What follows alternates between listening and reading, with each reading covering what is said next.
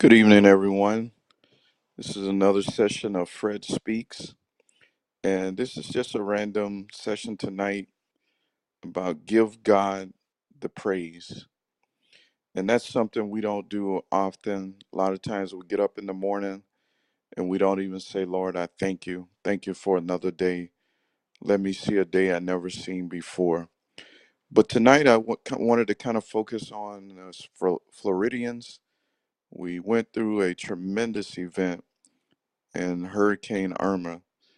And it was God's grace that kept us all, kept us through the storm. It wasn't any of our goodness or anything great that we done to deserve to be saved and not have any harm or danger come upon us, but it was only by God's grace. And I just want to say, Lord, I thank you. I thank you from the bottom of my heart to the depths of my soul for just being who you are and being such a keeper and a guide and just a comforter in the time of the storm. Even when the sounds were getting greater and greater and the wind was gusting and you didn't know what was going to happen, it was dark.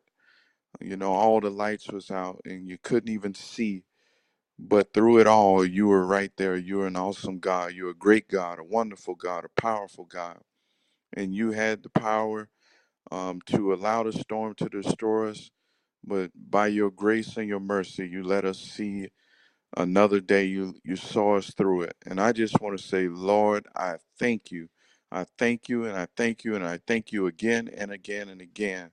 I thank you for all things, the little things, the things that where the flesh was uncomfortable without lights and without AC and not being able to take a hot bath or things that we take for granted and we a lot of times we overlook, and that's why we don't thank you. But Lord, I just want to say thank you for all things. Thank you for the little things. Thank you for everything that you do for us and for what you do for me. Lord, I thank you. I thank you for my mother, whom I a lot of times don't call and I don't tell her that I love her. I thank God that she was able to make it through the storm. My loved ones, my family, and to my church family and to my friends. Lord, I thank you. I give you the praises. I give you all the honor and the glory because you are such a great God. And I just want to say it again. Lord, I thank you. And I just wanted to share that tonight. We ought to give him the praises no matter what the situation is. We ought to praise him whether we're down in the valley. We ought to praise him if we're on the mountaintop. In all things, we should give God the praises. Have a good night.